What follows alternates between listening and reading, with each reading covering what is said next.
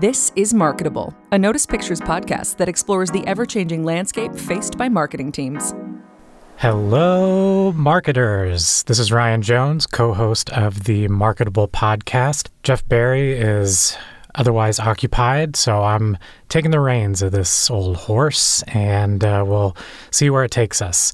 What'd you think of that intro there, that, hello, marketers, that I did? Got to work on a trademark intro for this. Everybody has one. Dax Shepard for Armchair Experts does the welcome, welcome, welcome. And Mark Maron does his, expletive-laden intro, which I'm not offended by it. I'm just saying I'm not going to recreate it here because we try to keep the clean rating. I don't know why. It doesn't probably really matter.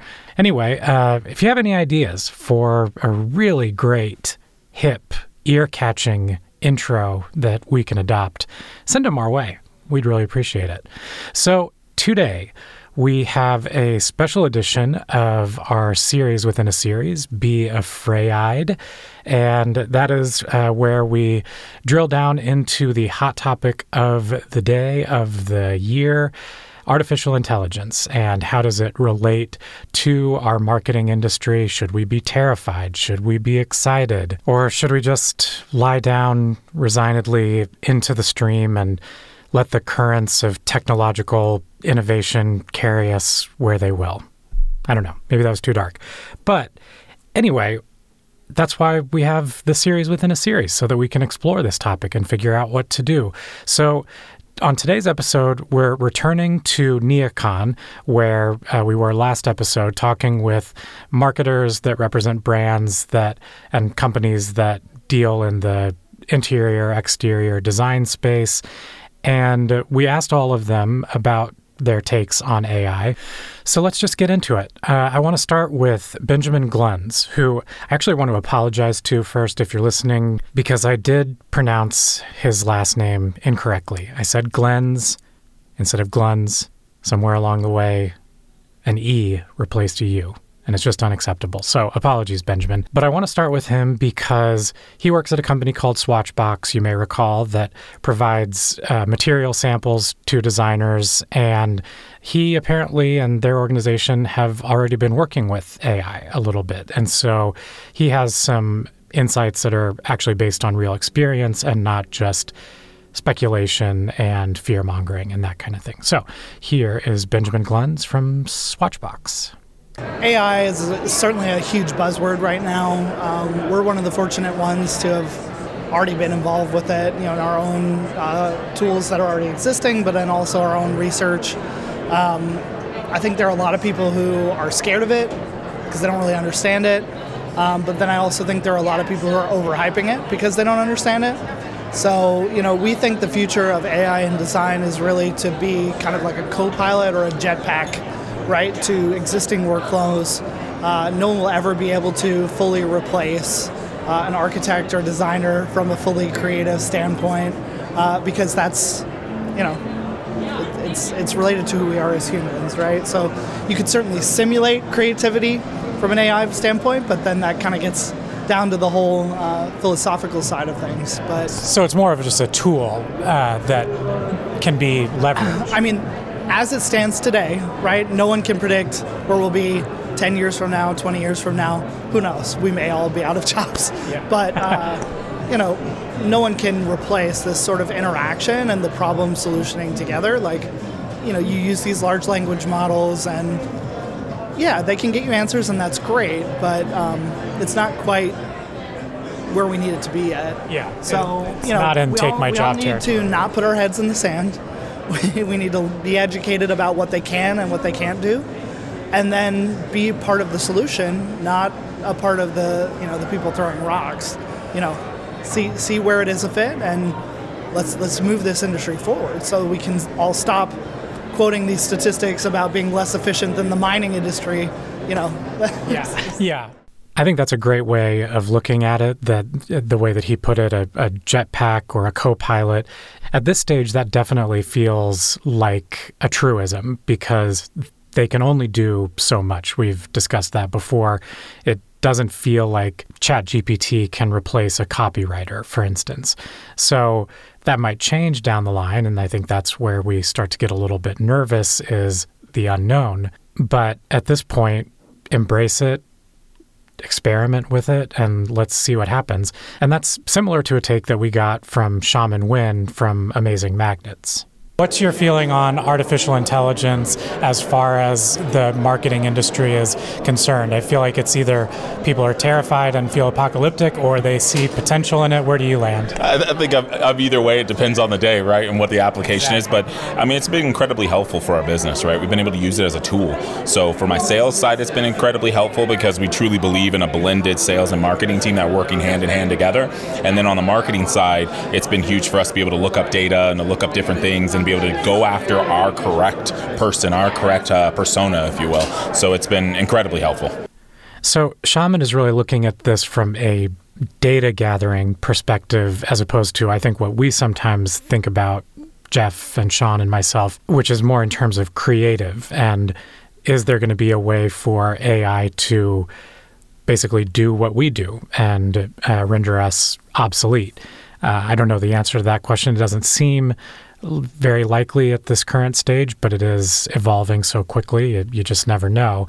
The next person we're going to hear from, though, actually feels pretty confident that it won't replace creatives, and this is Tara McQueen from Hunter Douglas Architectural.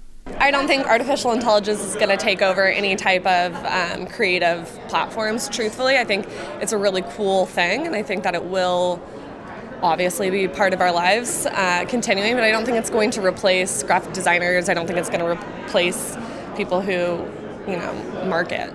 I, of course, selfishly hope that Tara is correct on this subject. I do not want to be replaced by a computer. That would be a bummer. But we'll just have to wait and see. That's the refrain. That's what really we should call this series. Wait. Oh, no, I made that joke last time. Oh, boy, I'm running out of material. Wait and see. Golly. Well, let's move on to the next interviewee, which is Ashley Paprock from Moss Inc., based right there in the Chicago area. And she has a very balanced response to artificial intelligence. I love it. I think everything has a balance. We, for our large pieces, we're definitely still going directly to copywriters to make sure, everything is kind of in sync with brand language. But, if we're doing a quick social post, throw it in, ask if the grammar's right, ask how can you heighten this text for LinkedIn? I do that. We have not done anything as far as creative, just out of respect for our partners and kind of people within that space. So if we are doing we wouldn't just say create us a graphic for this. We're still using graphic designers and we're still using creatives for that work. So I think it's a balance of using it to kind of check your work and see if you're spot on, but not necessarily taking away from opportunities of people that make a living off of doing that work. Yeah, we actually, with this podcast, we feed the audio file of the episode to an AI and it generates a recap, and then we put it on our blog. And it's nobody else was going to do that work for us, so it's not really eliminating anything. So that's how I feel if you can use it to kind of make your life easier, sure, but I don't love the idea that people are just doing it instead of going to an actual creative. And I think there's still some kind of wishy-washiness and where is that art coming from? What are they pulling to kind of get that to come together? So at this point, that's not something that we're utilizing it for. Yeah. We've got we actually have a podcast where we were talking about these same things, and one of the things that we talked about is that soul, feeling, experience, compassion. Those things aren't there right now, and those affect the way someone creates something for you. Totally. And even going with that, I've seen a lot of people get into hot water, especially PRs, things that should be written by crisis PR, someone just putting it in and being write me a statement, but you really are losing that kind of compassion or even understanding how someone else is going to read it.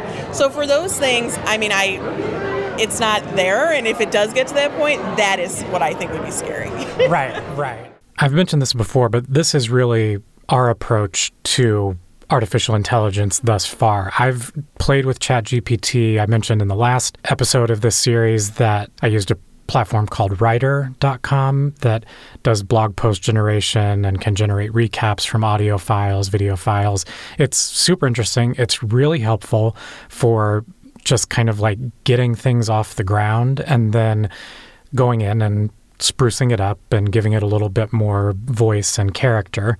But yeah, it's just not something that I would trust to craft something and then put it out into the world without proofreading and making adjustments. So definitely agree there. And it has helped get, a lot of content out onto our website, on our blog, which, without ChatGPT would just be nascent as it was for, a year and a half, 2 years.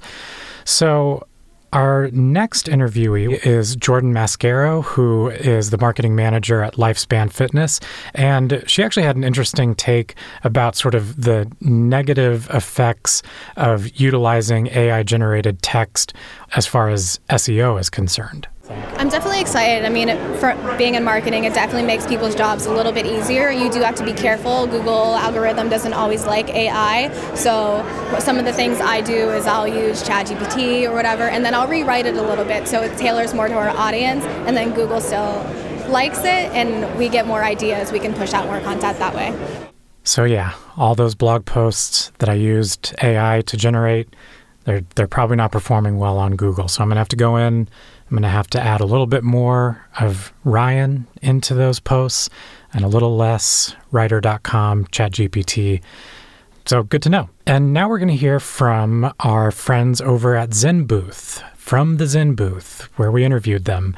And this is Sam Johnson, founder of Zen Booth, and his marketing whiz, Bex Hartke. I'd say we're pretty, we're in the Bay Area, so we're a little tech forward already, and I'd say I'm actually quite excited about what can be done on the visual side. And so there's some tools we've played with where you can see what a phone booth would look like in different environments, so you can kind of change the look and feel. So all of the visual stuff is extremely exciting for interior design, because people often, how will this look with different furniture? And the booth we're in here, there's already tools available where you could be like, what will this look like with mid-century furniture on the inside? Mm-hmm. So those are two exciting uses. Yeah, and I mean, it's interesting because part of our ethos is being friendly for people. And so part of that is, not everyone has the ability to hire a design team and see what the booth is going to look like in their space. So AI actually, ironically, makes design friendlier for people and more accessible to more people than, the current process. Somewhat surprisingly, this was kind of the only response that mentioned artificial intelligence in a use case that was really directly to the work of their business. And then Bex going further and talking about it as a democratizing force, that's really interesting because with most new technologies, that is what we tend to think about, at least some of the time, is that, the internet opens up information to everybody on the planet. But with AI, there really hasn't been much acknowledgement of that. It's really been driven by fear more so than any of the other innovations I think that have come before it. Again, there's always some level of fear, but it's just really heightened here. So I thought that was a refreshing perspective.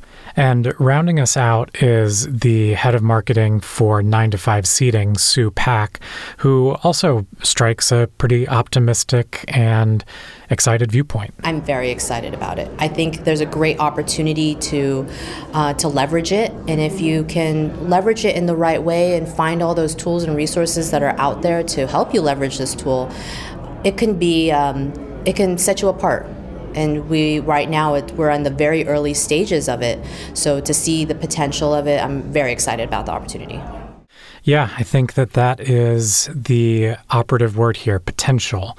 We don't know what this is going to be exactly yet, and there's a lot of exciting potential. There's a lot of potential that might alarm people, and that's okay. So we really appreciate everybody that, again, spoke with us there at Neocon, took the time away from their booths to talk to a couple of strangers with a big microphone.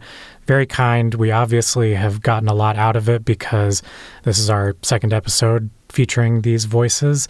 And as I said before, there's actually going to be a third. We so enjoyed our conversation with Zen Booth that next week we are going to be posting the unedited version of that, just so that you can hear more of their insights and the way that they're going about marketing their business. And we hope that it proves useful to you. So until then, please be sure to rate and review us, subscribe, tell your marketing friends about this podcast, please. We would love to grow this community. Market this podcast to marketers. It's marketable. There you have it. I will be joined again, hopefully next week, by Jeff Barry. Our third partner, Sean Willis, he really wished that he could be here, but he is taking horseback riding lessons and he's doing English saddle. Can you believe it? I tried it once. Not for me. Very difficult. But more power to him. He is a champion and an elegant one at that. So until next time, marketers, this is Ryan Jones signing off. Marketable is produced by Notice Pictures. We make podcasts, documentary, and narrative films, and are the trusted marketing collaborators for a number of brands and organizations. Check out our work by visiting noticepictures.com. If you'd like to chat or have a topic you want us to explore, drop us a line at marketable@noticepictures.com. And of course, please subscribe, rate, and review the show.